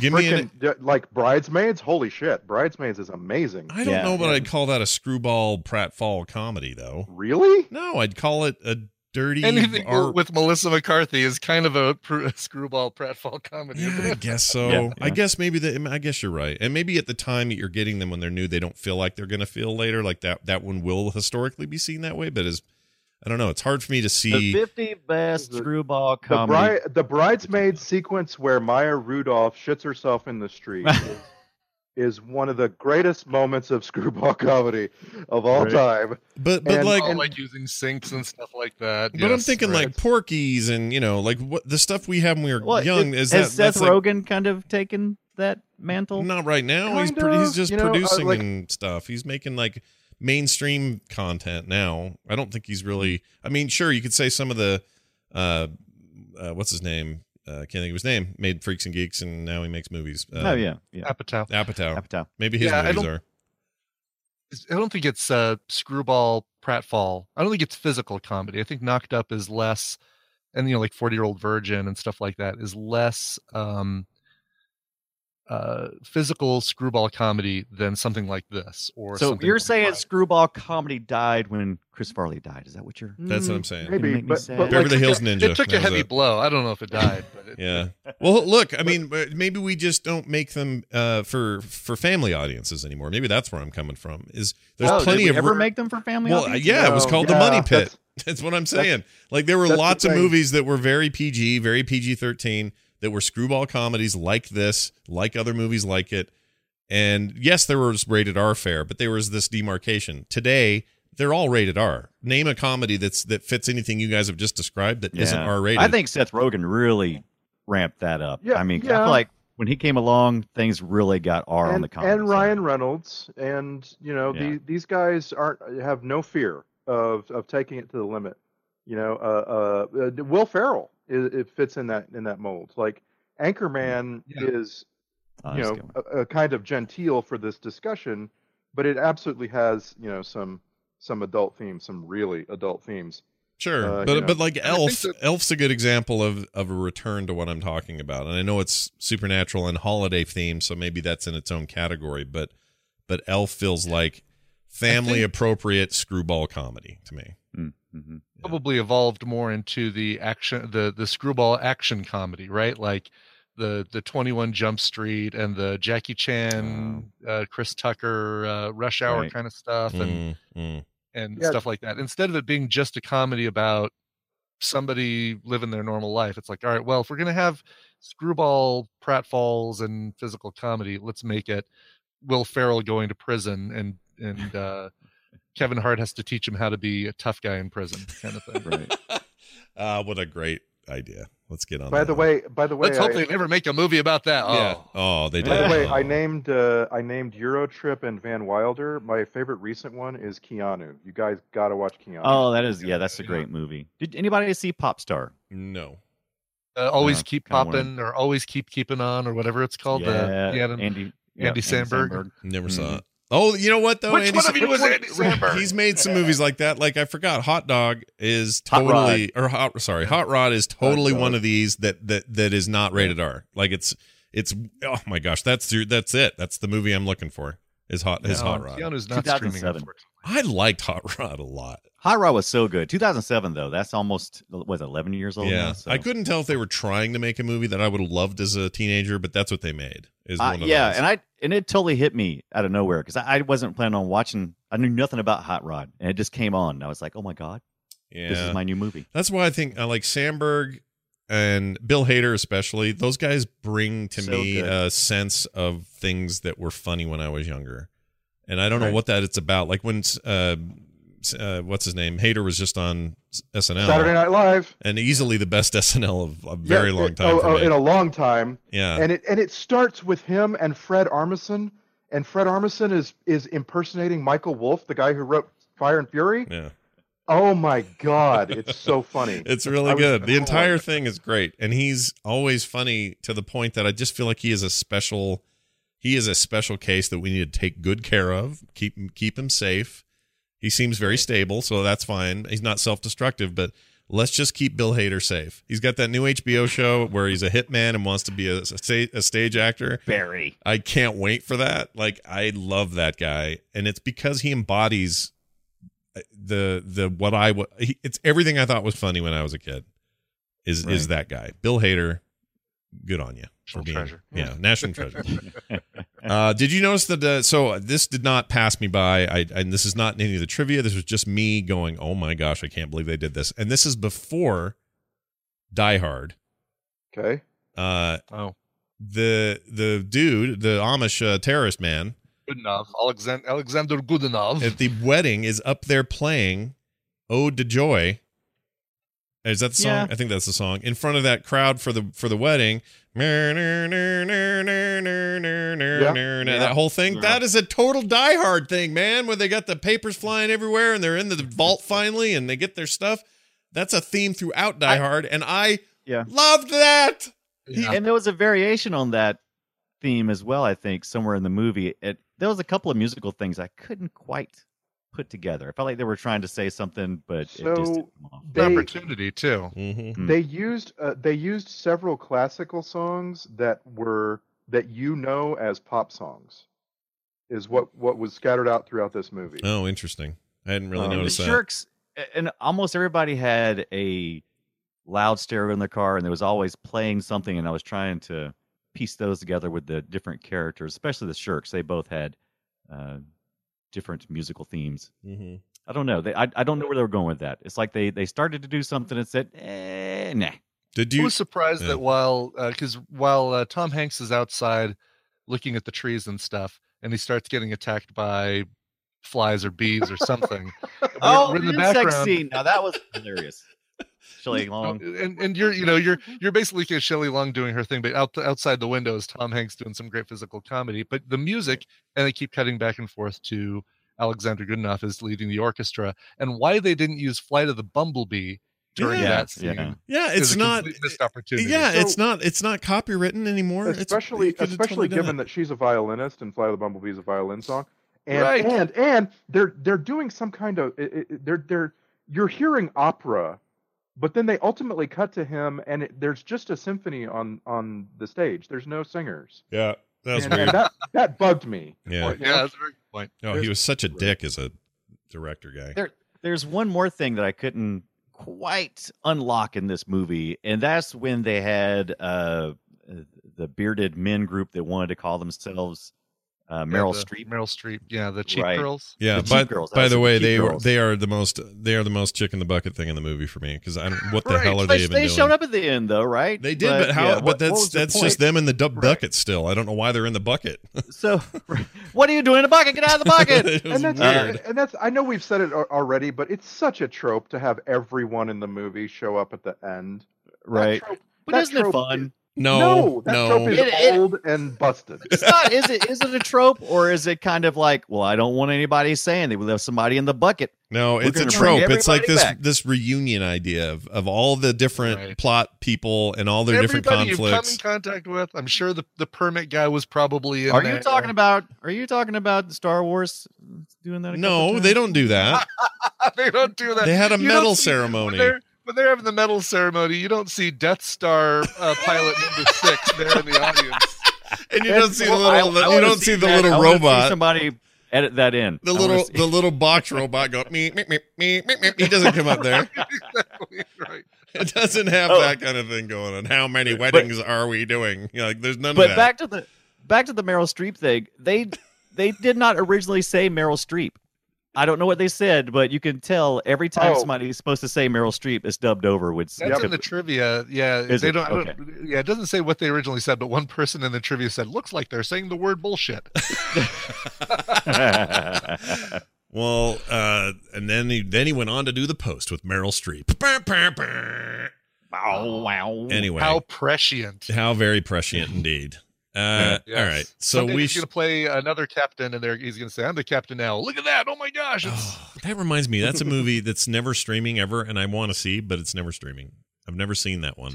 Oh wow, Captain. I'm sure it was streaming for a while. I remember seeing it at the top of Netflix for a while. Well, that guy that played the pirate and got a Best Supporting Actor nomination, the African actor, he's in some other thing called Pirates something of the modern, I don't know what it is. It's some Netflix thing, and he's up in front and center. Every time I'm scrolling through like trying to look for movies, I'm like, oh, there it is. Oh, no, this is some movie of opportunity where they're like, hey, what if we made you a pirate in another movie? And it's not the one I want to see. I want to see, what's it called? Captain Jackson. What is it? One with Tom Captain Hanks. Phillips. Captain Phillips, that's it. It's not Jackson. That guy, by the way, Barkhad Abdi was also in Blade Runner 2049 as Doc Badger. Yeah, the one that was like, he was almost like a Q type character. He's making cool shit out in the streets. Wasn't that his deal? He could get you what you need, but he was getting. Oh, okay. All right. Remember that when J or K went out and talked to, was out getting clues, and he was in the shop going, I don't know what you mean. But he's like, he was the guy that could get you what you need. He was like the Red of the prison in Shawshank. It's like that. Anyway, hey, what he wanted to do with a rock hammer. We got to know what grossed Scott out because there was so many grossable moments in the Money Pit. I have a guess. Okay. I think it was when Shelley Long was was sleeping on that old lady's bed. That's on the list, but it's not. And it had the big old dent. I think it was Josh Mostel from Flounder from Animal House running and sweating like crazy and giving the indication that sweat was spraying off of him onto Tom Hanks' face. Ding, ding, ding, ding, ding. Yeah, that is that correct. Yep, that's correct. Was that it? Yep. Oh, yeah. I mean, it's the only thing that even came close because the mattress is a prop. Big deal. They're, the other thing that was potentially gross, but only in my imagination, is I assume Tom Hanks was in that carpet trap for a long, long time, and if he had to poop himself or something, like that's all I could think about is like, dude, that guy's got to poo. You got to get him out of there. I can't think of a better time to poop than if you're wrapped in a carpet. That's the perfect time to do it. That's like wearing a big giant diaper. I mean, it makes sense. Oh, when she undid it and it went flying through the floor, I laughed my freaking out.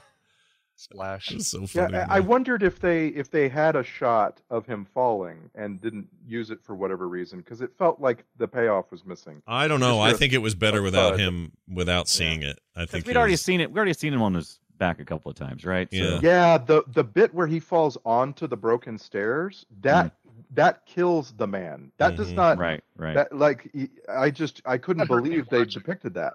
Yeah. Yeah. You know when he landed, I had this thing where I wanted to hear him go. Like the guy from Stripes. Do you remember that when the guy fell down and made those sounds? Right. I love that guy. It's one of my favorite things we ever recorded here. And I didn't give it a good name, so I can never find it, but it's somewhere in here. Let's get to it here. We got a handful. Here's one. I don't know what this is. Horrible labeling. So here it is. Vamos, beija, beija nueva. Oh, I just like the wedding lady at the beginning because she said beija 3 times, and I made me think of Beija Patrick. nueva. Yeah. Yes, boy, she's Brazilian. Yeah. You can really tell. A Brazilian time's over. Yeah. Why not just get a Brazilian to play that part? I don't get that. How much is a Brazilian? Oh, sorry. That scene was interesting because they obviously, had like a long shot, maybe some stock footage, but then the rest of it was like super close up. So that you could see the I background. see. They didn't go to Brazil to film it. Okay. No, they just shot that somewhere and they got real close to everybody. Yep. They're- Also, yeah, that so they're girl just- was they're what, just- 18, and he was like 65. What are you doing there, man? Okay, all right. Yeah, we get it. Yeah, you're old. She's like- young. Go for it. It didn't make a joke there though, which was surprising to me because like there's a lot of funny jokes about old men. Sure. I don't know. Whatever. I'd still say this whole sandwich of the dad issues was a complete waste of time. And none of that really was needed. Totally. I disagree. I think, like I said, I think otherwise, I don't know. You would think maybe the universe was being too mean to him, but we needed to have a reason for him to be attacked so often. The universe was still being mean to him. If the universe is really bent on getting karma against Tom Hanks' dad, why not? But the universe needed to have a karmic reason. Well, right. It need to have a reason to. Yeah, to but they punish him. undercooked the reason. I didn't know anything about that guy or what he was doing or why we even had to talk to him. They just didn't explain. It's like the kid. About it. It's like the rich music kid he had to borrow money from. None of that was explained. It was just assumed. That was it. you do this movie again, and you make it so that all the people that have kind of taken advantage of Tom Hanks as their lawyer / tax maker, tax doer, Tax maker. like all the, and they've kind of taken advantage of him, but he's always the nice guy. Oh, I'll take care of this for you, blah blah blah blah blah. They come and rescue him in the end by stepping in and helping him get his house fixed. Yeah. That's how you do exactly. this They come in and they drop like some money in a hat, and they all come by. I remember the time he. Kind of like, and then an angel gets his wings. Yeah. By the way, I wanted to give I wanted to give listeners a chance to grab this. I didn't notice this, but Dunaway put in our Discord chat. This is all you have to Google, everybody. Just Google the following words: 5 bastard kids from the 80s. I want I want to punch in the face. This is a great list, and number 5 is that kid from this movie. And I know you were saying this, but I didn't realize you had like an actual link to this. This is great. Oh, sometimes I link stuff. Yeah, this is good. The problem child kid. It's that problem child kid, and wow. Look at him now. Remember Small Wonder? Looks like Problem Adult. They should make a sequel called Problem Adult. Right. And it's just Jason this kid. Yeah. I would love to see that. Yeah. Jason Hervey, that guy from the Wonder Years, the older brother from Wonder Years, man, he was always he was the go-to guy for being a jerk. Oh, I hated that kid and his dumb hair. Yeah. Oh, that kid. It's the worst. That's all streaming somewhere now. Where was it? Hulu, maybe? Anyway, I may have to dig into that show. I used to love it. All right, sorry. Where were we? Here's one. The Yakov Smirnoff shows up. What you do? You stayed in bed all the time, didn't look for apartment? You don't look for apartment. You stayed in bed all the time, and they kind of admit that they did that. They kind of like, oh yeah, just maybe. I wonder if he knew then that he was going to be in Branson, Missouri, the rest of his life. I wonder if he knew that. That's where he defected to. Yeah, he's defected. Sanctuary, he yelled when he got to Branson. Missouri, now sanctuary. What a country. Here we go. This is I said this is crazy cheap for Soho to me. So you guys tell me if this seems cheap. Oh, I looked at a loft in there a few years ago. It was $350 a month. It's probably gone up, but Soho, $350 a month. Let's see, Eisenhower was president, right? $350 a month in Soho is low. That's right. So they're making joke. the joke that the realtor is so far behind the times. Yeah. That Eisenhower was president when he got his price. Oh, is that what he was saying with the food in his mouth? Yeah. Oh, Yeah. all right. And there, speaking of chicks in the bucket, there's room for that guy, the fat heart attack guy that was. Is there room? I mean, what was the point of that whole side story? What was the point of him? Nothing. Right, and that's one of the reasons why I get in my conspiracy theories. Is I'm like, what was his role exactly? Because he was driving everything, so he's like a contact. I mean, otherwise, we don't all see this wouldn't him. have happened. We see his hand. Like maybe he's supernatural, is what you're getting at. He's the agent. Either supernatural or possibly an agent of the mafia, and he's trying to recover the money that was embezzled and stolen. I didn't quite put it together. I don't know but what it his felt deal right. was. Yeah, but that's like I say, all that stuff undercooked. Get to the house, you got a good funny movie. After that, do we see him again at the wedding? Is he? Oh gosh. No, he's dead. A great reunion. He's probably dead. Or he's had a heart attack. He's on the floor. You can't see him. Probably he's on his 8th or 9th, whichever one. Yeah. Here's what's this? Anyway. Here he comes. Oh yeah, that girl, dude. Here he comes. She was so into seeing the terrorist show up. Here he comes. Oh my gosh, dude. Max Maestro is here. So it's loud. like fear, like not an excitement, but like a run. And she says it so loudly. Here he comes. It's just hardcore. Anyway, here's that guy showing up. It's a great pleasure to be back with you again. I'm sure you feel the same. When I left, you were the finest orchestra in the world. God knows what a season under the heavy hand of my esteemed colleague has wrought led us as the damage. What a penis. He's a penis. I did not. They're trying to, Walter. They're trying so hard to make you hate him. He is so the room. Like I didn't think about it until now a bit, but you're right. He sounds like Franco doing Tommy Wiseau. Yeah, there you go. That's right. I still need to see that too, and I haven't seen it yet. Everyone's seen everything but me. That's my deal. Everyone has seen everything. Everything. Sweat. Oh yeah. Could you sweat the other way, please? There it is. Sweat the other way, please. So I want you to capture that audio noise that you just made. Yeah, sweat. He did capture it. He's capturing all of this. Don't worry. Yeah. We'll get it back later. Now, you guys may not have heard this scene or may have just gotten past you, but I want you to listen very carefully with how this one went. So here you go. Did you hear that? I couldn't help it. Made a little fart sound.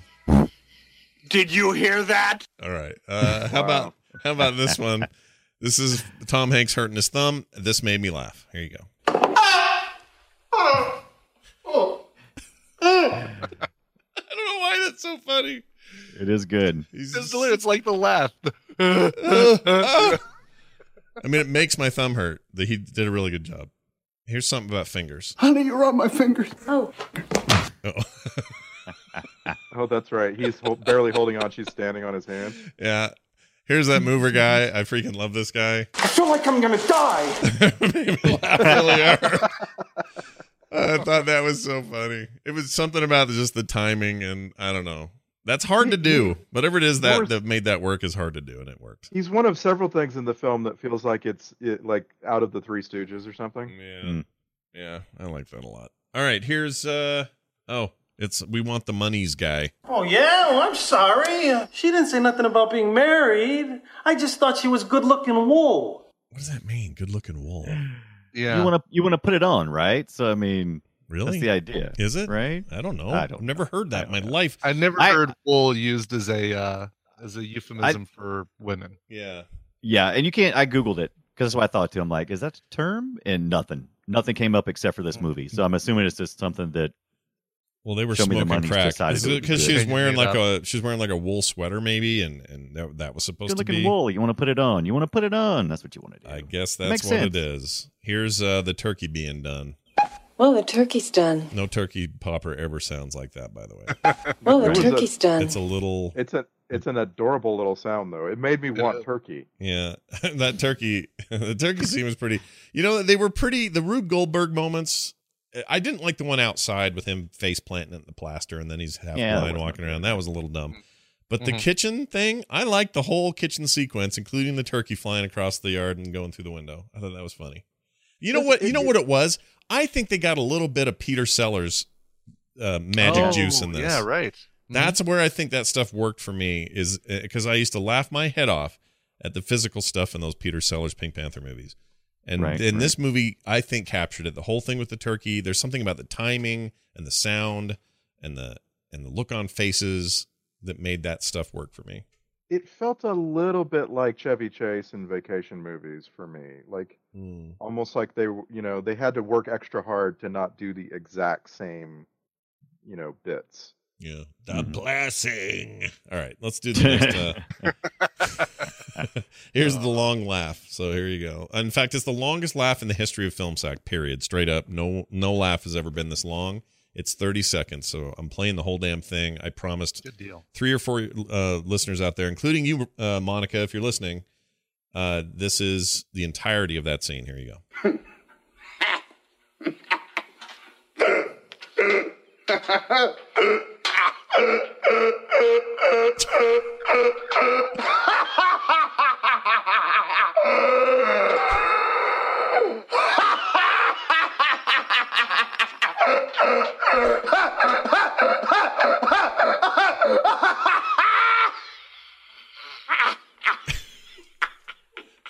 So That it hurt after a while, right? God, it had to hurt.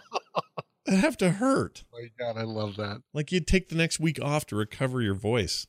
Yeah, you need a lozenge or 5 after that. Yeah, that was bad. Okay, we like movies that say their own name, so I captured that. I am sinking fast into the money pit, and I don't want to drag you down with me. So save yourself while there's still time. The money pit. Save yourself. The foreman comes in. How long will the job take? 2 weeks. 2 weeks? 2 weeks? You sound like a parakeet there. 2 weeks? 2 weeks? You sound like a parakeet. Keats don't repeat people. No. Yeah, Parrots do. Yeah. No. I beg to differ, sir. Wait, parakeets don't repeat things? Yes, they do. No, they don't. You put them in the mine. Oh, that's a... Yeah, that's a canary. Canary in the coal mine, yeah. The things you don't know about birds. I'm not much of an ornithologist. That's never mind. Parakeets may not be as good at mimicry as parrots, but they are quite good. Is it ornithology? That's the bird lover thing? Am I Yeah, saying you it bird lover. Isn't it? Nothing but a bird lover. Listen here, see? Some kind of bird lover, see? Here's my chest. Yeah, I'm here. My chest is constricted. I can't shout. Ow, ow. Love it. I love that whole bit. Tom Hanks is so much better at the thing that Matthew Perry was trying to do in The Whole Nine Yards. I agree. Yeah. Yep. Totally But agree. at this point, by the time The Whole Nine Yards come along, Tom Hanks was a little bit too old for that part. Well, and also, like, this movie puts him at risk a lot more than other subsequent movies we've talked about and their main actors. Like, Tom Hanks is willing to, he's willing to get, to hang from a balcony. He's willing to take a fall in plain sight. Like, it's kind of impressive. Yeah, he'll go full, not Buddy Hackett. Who was the old silent film actor? I don't know, but I would love to see Buddy Hackett do that. That would be great. And he wouldn't get past Sign his me up. ankles, dude. Oh, Buster Keaton. Buster Keaton. Yeah, why was I thinking Buddy Hackett? All right. Buster. I also laughed out loud at this. This made me laugh out loud. I've been here so long, I'm hallucinating. A while ago, I thought the Care Bears were here. That made me laugh so hard. It was so non sequitur. Like, I thought the Care Bears were here. Oh my gosh, that made me laugh.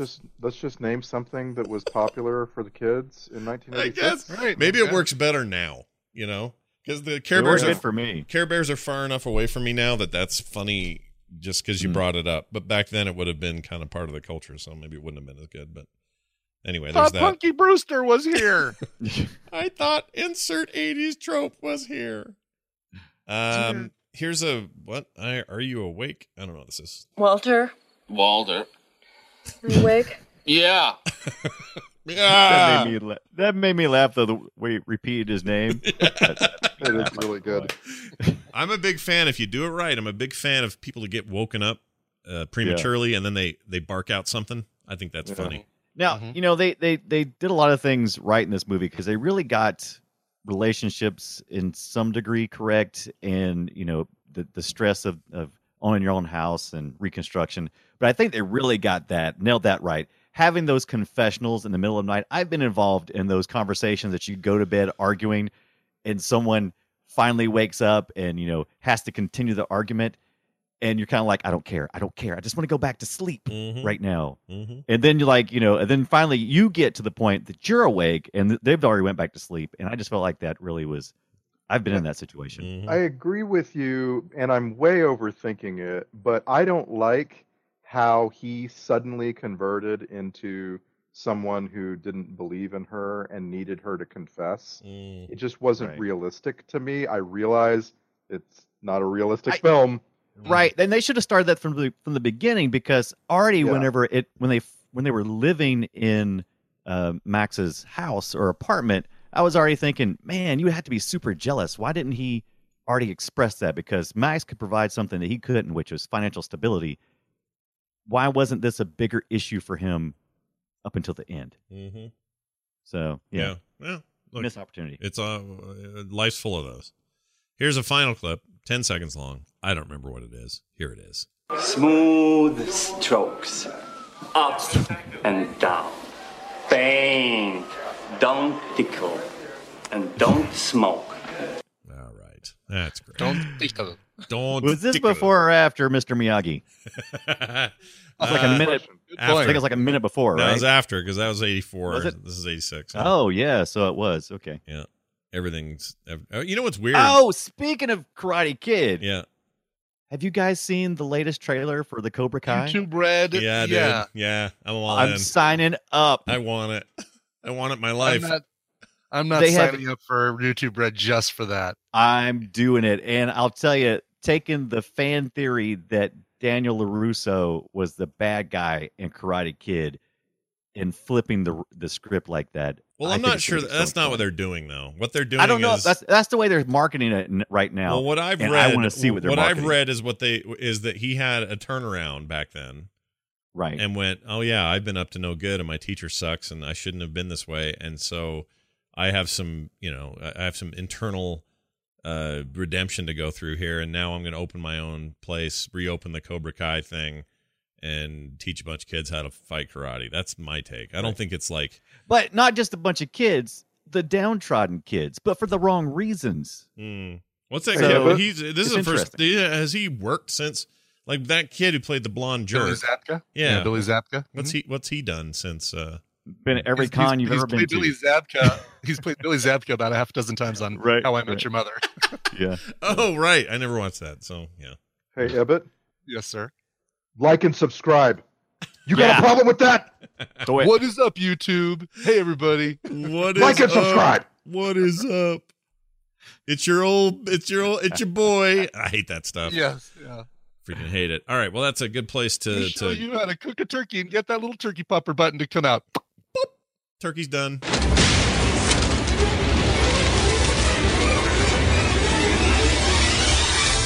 Look at it. It's a Film Sack checklist. It's written on a napkin today. Hear that? Sounds like it's written on aluminum foil. Yeah, or it sounds like a plastic bag. It's written on white noise. This helps you sleep. Sound like you just got back from Walgreens. Yeah, could be. Oh yeah, totally, dude. Right in, yeah. Good call. Right. Film cheap plastic bags. Here it is. Being trapped in the floor made me want to pee. Check. That's true. I actually had to pee. Shelley Long is Diane, and I can't see her as anything else. Check. And finally, expected the dad from TGIF to show up any second and off the blonde terrorist. Oh. Mm-hmm. Star Trek connections. We have a few here, actually, surprisingly. These are from Daryl. Thank you, Daryl, for these. Z-Ma played Huang, and TNG played a Huang, like I W-H that one. It's literally H-W-A-N-G, so I assume it's Huang, but I don't know. Played a specialist in the episode Samaritan Snare. That's the one with the Packlids. Go and make it go, that whole thing. Oh, cool. Mike Starr was in this. Played Lenny. That's not the same Mike Starr, though. It's not. Okay. I'm not thinking Martin Starr. No, I saw it. Yeah, well, there's another Mike Starr that this also is not. But anyway, played Tony Cece in the episode Bada Bing, Bada Bing on DS9. I'm sure that was some holodeck freaking...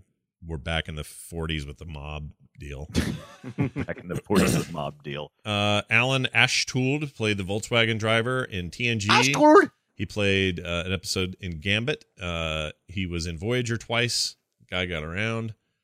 And finally, nope, that's all. Soundtrack grade, I've given an okay for okay. It was fine. You did all right. Yeah, it's not notable, but it's, other than the Ode to Joy thing, I think it was pretty standard pedestrian stuff. It wasn't bad. Yeah, it fit the movie. I think that's actually a compliment when you can, make it either sometimes the soundtrack's so good it stands out too much. Sometimes when it's bad, it ruins the movie. And then there's times where it's just there and does its job. It's very efficient.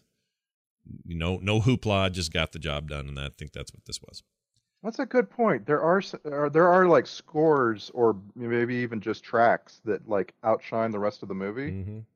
Like that opening track in Dragonheart, or like the score for Roxanne. If you ever watch Roxanne, so good. With Steve Martin, the scoring is too good for the movie. Yeah, it's so good. I actually really liked Roxanne back in the day. Good movie. I wonder if it's any good now. Probably not. I think it is. I think it held up. Well, let's see if we'll find out on Film Sack. Maybe we will. Let's find out in the next little bit here if you guys can take 280 characters and make a fantastic summation of this film. Let's start with Randy. The Money Pit. Tom Hanks and Shelley Long are in mortal peril, and they don't walk away from the danger for reasons. Reasons that are supposed to be funny. Funny, like a bunch of guys watching you have sex. Just like a Saturday night at Ibbot's house. Weird neighbors. That's what we call that. Right. Weird neighbors. Or crazy neighbors, sorry. Crazy neighbors. Weird ones, too. I should say this because that reminded me of something. Now I forgot. Never mind. Then comes Brian Dunaway. Oh, The Money Pit. This movie won't forgive me, and I can't forgive this movie for that. You duck fart. Oh, yeah, duck fart. I meant to capture that. Hey, by the way, that's what I was going to say. They don't get into the fact that now he's in debt for the rest of his life. Like, there's no way that this isn't just like the most expensive thing the characters in that movie ever have to pay off ever. Like, right. Well, but he has the ability to earn money quickly, right? I guess. Entertainment lawyer. Honestly, they could turn around and sell that house for way more than what they purchased it for and what they put into it. If kind of based on like what it looks like they put into it. Yeah. But they love that house. Yeah. And by the way, they never really capitalized on the old car. Mm-hmm. That like oh yeah, Lincoln. There were all sorts of opportunities for that to also endanger them and try to kill them. Yeah, that car worked. That's true. The whole time I was when thinking they drove it to the train station. Yeah, I thought it would have a problem, but it didn't. It got people It around. smoked some, but it seemed to work. Yeah. They could have lived in a much smaller house because we only ever saw 4 rooms in that house. That's true. They would have been fine selling their house and getting something smaller. Mm-hmm. Yeah. Right? They could be an Airbnb. And Oh, Airbnb it. Totally. There you go. Yeah. That's how they make all that money back. That's the answer. Big money. Smoke weed every day. All right, great. Let's say that we now end with Brian Ibbett. The Money Pit crap, the Money Pit. This is the worst HGTV show I've ever seen. Oh wow. You haven't watched much HGTV then. I actually was hoping that that's what was going to be your intro, like a twist of that. Yeah. Mike and Louise are moving out of the city for the to the country. I swear to God, guys, there's an HGTV show where they sell houses to people who just won the lottery, and it is the worst thing that's ever been put on TV. Ooh, it is so bad. That's high praise. Well, worst thing that's ever been put on TV. Yeah. Oh, it's so bad. That is high praise. All right. Well, that brings us to this. Praise. Oh, shit. I'm sorry. It's also on a napkin. This is the this is the alternate titles. This movie was almost called The Sweaty Pit instead of The Money Pit because there was a scene in this thing where Tom Hanks had the sweatiest pits. It's like, dude, Sweaty pits. Get a shower. Not as bad as Josh Mustel, but still pretty bad. Good point. And then, or it was almost called Try Hard. Get it? Because they're trying hard, but it's like Die Hard because that one guy was in it. Yeah. Emails. That's where you guys send us emails. Filmsack@gmail.com. We got 2 of them. One of them actually is from the Filmsack blog, and one is an email. And I'll read the email first and then the blog comment. James wrote in, says, hey, just re-listening to old shows, and on the Leprechaun in Space episode of Filmsack, it wasn't called that, though. What was that movie called? Leprechaun 4? Yeah, Leprechaun 4. Oh, Space. But did it have a colon and then a subtitle? I don't remember. Really? Did we? Wow. We all have it. I think it was just Leprechaun 4. Oh, I'm going to have to find this now. Do we have a search yet? Hey, how long ago was that? Because I have blocked that out. I remember the Leprechaun... With with Jennifer Aniston. We saw 2 Leprechaun movies, didn't we? Mm-hmm. I thought we only saw one. I didn't think we saw Leprechauns in Space, but that might just be me. I've seen that movie many times, especially on St. Patrick's Day weekend. They always seem to be playing that somewhere. I remember our episode for Leprechaun in Space very well. Yeah. It was a very memorable, good episode. I need filmsackstats.com guy, if you're listening, we got to get a search in here, man. I need a search. That's what I need. Yeah. Everything else in this is beautiful, but I need a search. Leprechaun 4 in space. By the way, now some quick stats. I forgot to mention these because this is all part of the FilmSack stats page when we get the latest movie. He puts it up there before we even record. Joe Mantegna, this is our second film of his. Third. Critical Condition from 87 and Thinner were our first exposures to him. Tom Hanks, this is our third movie, Dragnet and Da Vinci Code. Michael Jeter was from Tango. Michael Jeter. Yeah, he was in this. Tango and Cash, Drop Zone, and Waterworld. One of the greatest films of all time. Michael Russo, he mentioned. He was Toxic Avenger, Barbed Wire, and National Treasure have all been movies we've seen him in. So there you go. And Good Enough. I feel like we're in a real screw that email kind of mode right now. We just kind of... Sorry, I got excited. But anyway, so he says this. The Leprechaun in Space thing. Scott predicts the new Star Trek being written by Quentin Tarantino, kind of. You said you wanted to see a space movie written by him. Just thought it was funny. Keep up the good work. All the Frog Pants shows are very and highly entertaining, although he spelled shoes by accident, so it says all the Frog Pants shoes are highly entertaining. James, thank you. I agree. All my shoes are very entertaining. Once in a while this happens. When you do enough shows, enough podcast episodes, you start to predict the future. It's kind of like how they always say The Simpsons predicts everything. They have an episode where Toys R Us goes out of business. They have an episode where Trump becomes president. They have an episode where, what was the other one? Some other major thing happened. They always seem to predict the future.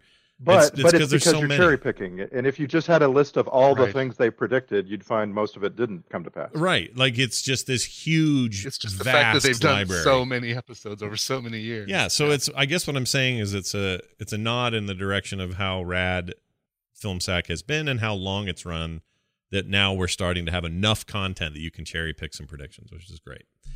Ebert wrote in from this Film Sack blog. This is not Roger Ebert. He has passed. This is not him. Says this. Excuse me. Well, thank you for your comment. He says, How do you spell that?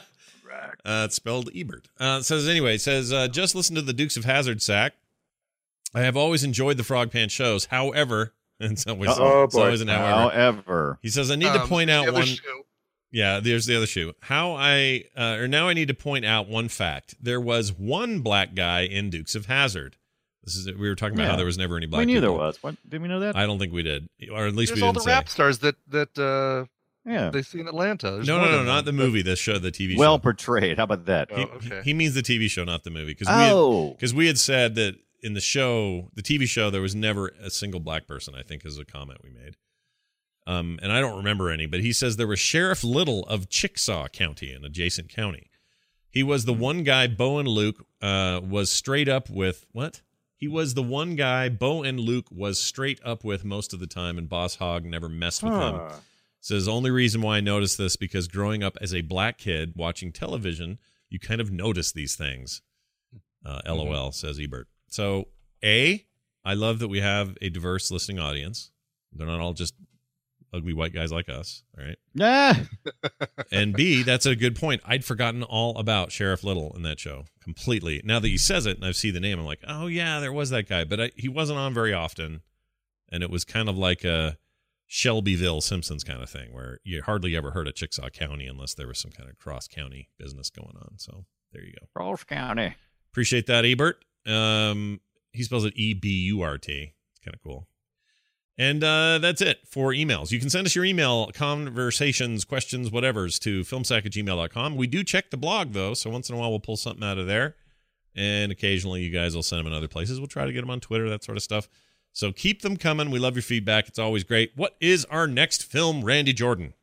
So we're trying to figure out when we're going to record, but when we do, it's going to be Batman Returns, guys. Oh, my Lord. Batman Returns. Wow, that is fantastic. Why did I think it was something else? Oh, no, you're right. It is Batman Returns on the list. Pfeiffer, Catwoman, Danny DeVito. Yep. It's Easter weekend for us. Who else is in that? Wait. We're gonna make this happen, but you guys need to spend your Easter holiday watching Batman Returns. Yeah. That's a classic tradition. Oh yeah, no, yeah. You go for the folks that go, they go to church twice a year. They go for Easter, they go for Christmas, and then they go home. They have a big turkey dinner, and then they watch Batman Returns every time. We watch Michelle Pfeiffer lick Michael Keaton's bat nose. Oh, I forgot about that. Are you foreshadowing already? You're foreshadowing the gross moment. Well done. Disgusting.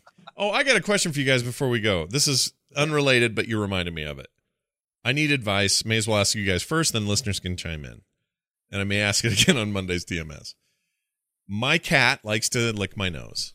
Okay? Like Catwoman did for Batman. So salty. Sure. My cat has what I can only explain as the worst... To return the favor. Worst possible case of cat halitosis I've ever experienced. Catatosis. It's really, really bad. And I mean really bad. Every cat, or dog has got a little bit of a breath thing, but this is something else. You can smell it when she enters the room. It's so bad, or he. Perhaps you should remove the cat's tonsils. Well, that's my question. What do you do? And I know there's sprays and there's some other bullshit. You can change their food, have them try different food for a month and see if that improves it. Yeah. There's also this really interesting thing called a veterinarian. Yeah. That you should visit. You want to talk about a money pit? Yeah, yeah. I was gonna say my own personal money pit would be the vet. I mean, we could do that, but I don't. It's not like the cat's got any other issues. He just has the worst breath. It's the worst. There's a section of WebMD called pets.webmd. There probably is, or some sort of site I could go to. There's a link to bad breath in cats and halitosis. Bad breath cat. Cat. Oh, look at this. There's some treats you can get. Maybe that's a thing to try. Oh, treats are always the answer. Got diabetes? Treats. Treats. Cats called Kit Kats. Oh, here you go. Pets.webmd.com, Brian. I'm not kidding.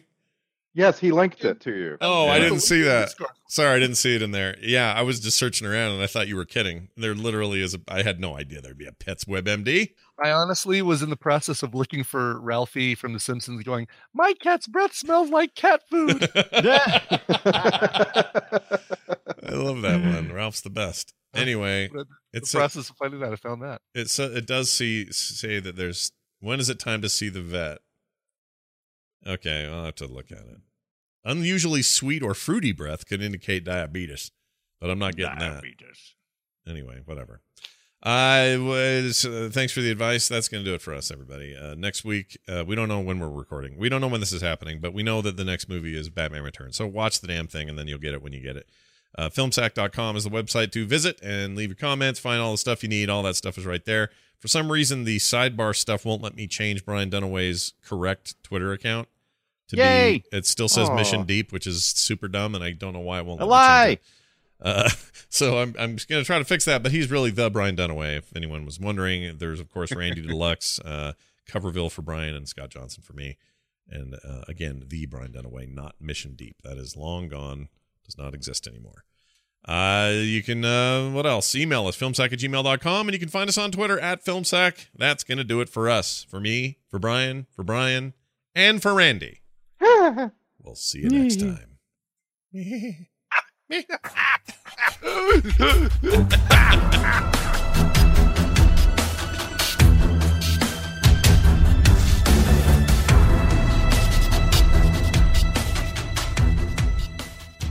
This show is part of the Frog Pants Network. Frog Pants Network. Get more shows like this at frogpants.com. Here he comes!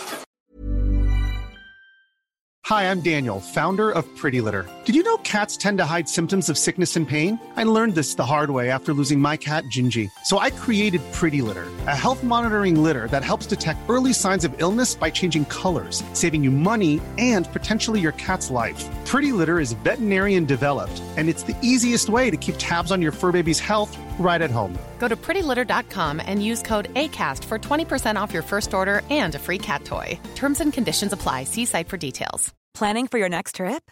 Elevate your travel style with Quince. Quince has all the jet-setting essentials you'll want for your next getaway, like European linen, premium luggage options, buttery soft Italian leather bags, and so much more. And is all priced at 50 to 80% less than similar brands. Plus, Quince only works with factories that use safe and ethical manufacturing practices. Pack your bags with high-quality essentials you'll be wearing for vacations to come with Quince. Go to quince.com/pack for free shipping and 365-day returns. When you make decisions for your company, you look for the no-brainers. If you have a lot of mailing to do, Stamps.com is the ultimate no-brainer. Use the Stamps.com mobile app to mail everything you need to keep your business running with up to 89% off USPS and UPS. Make the same no-brainer decision as over 1 million other businesses with Stamps.com. Use code PROGRAM for a special offer. That's Stamps.com, code PROGRAM.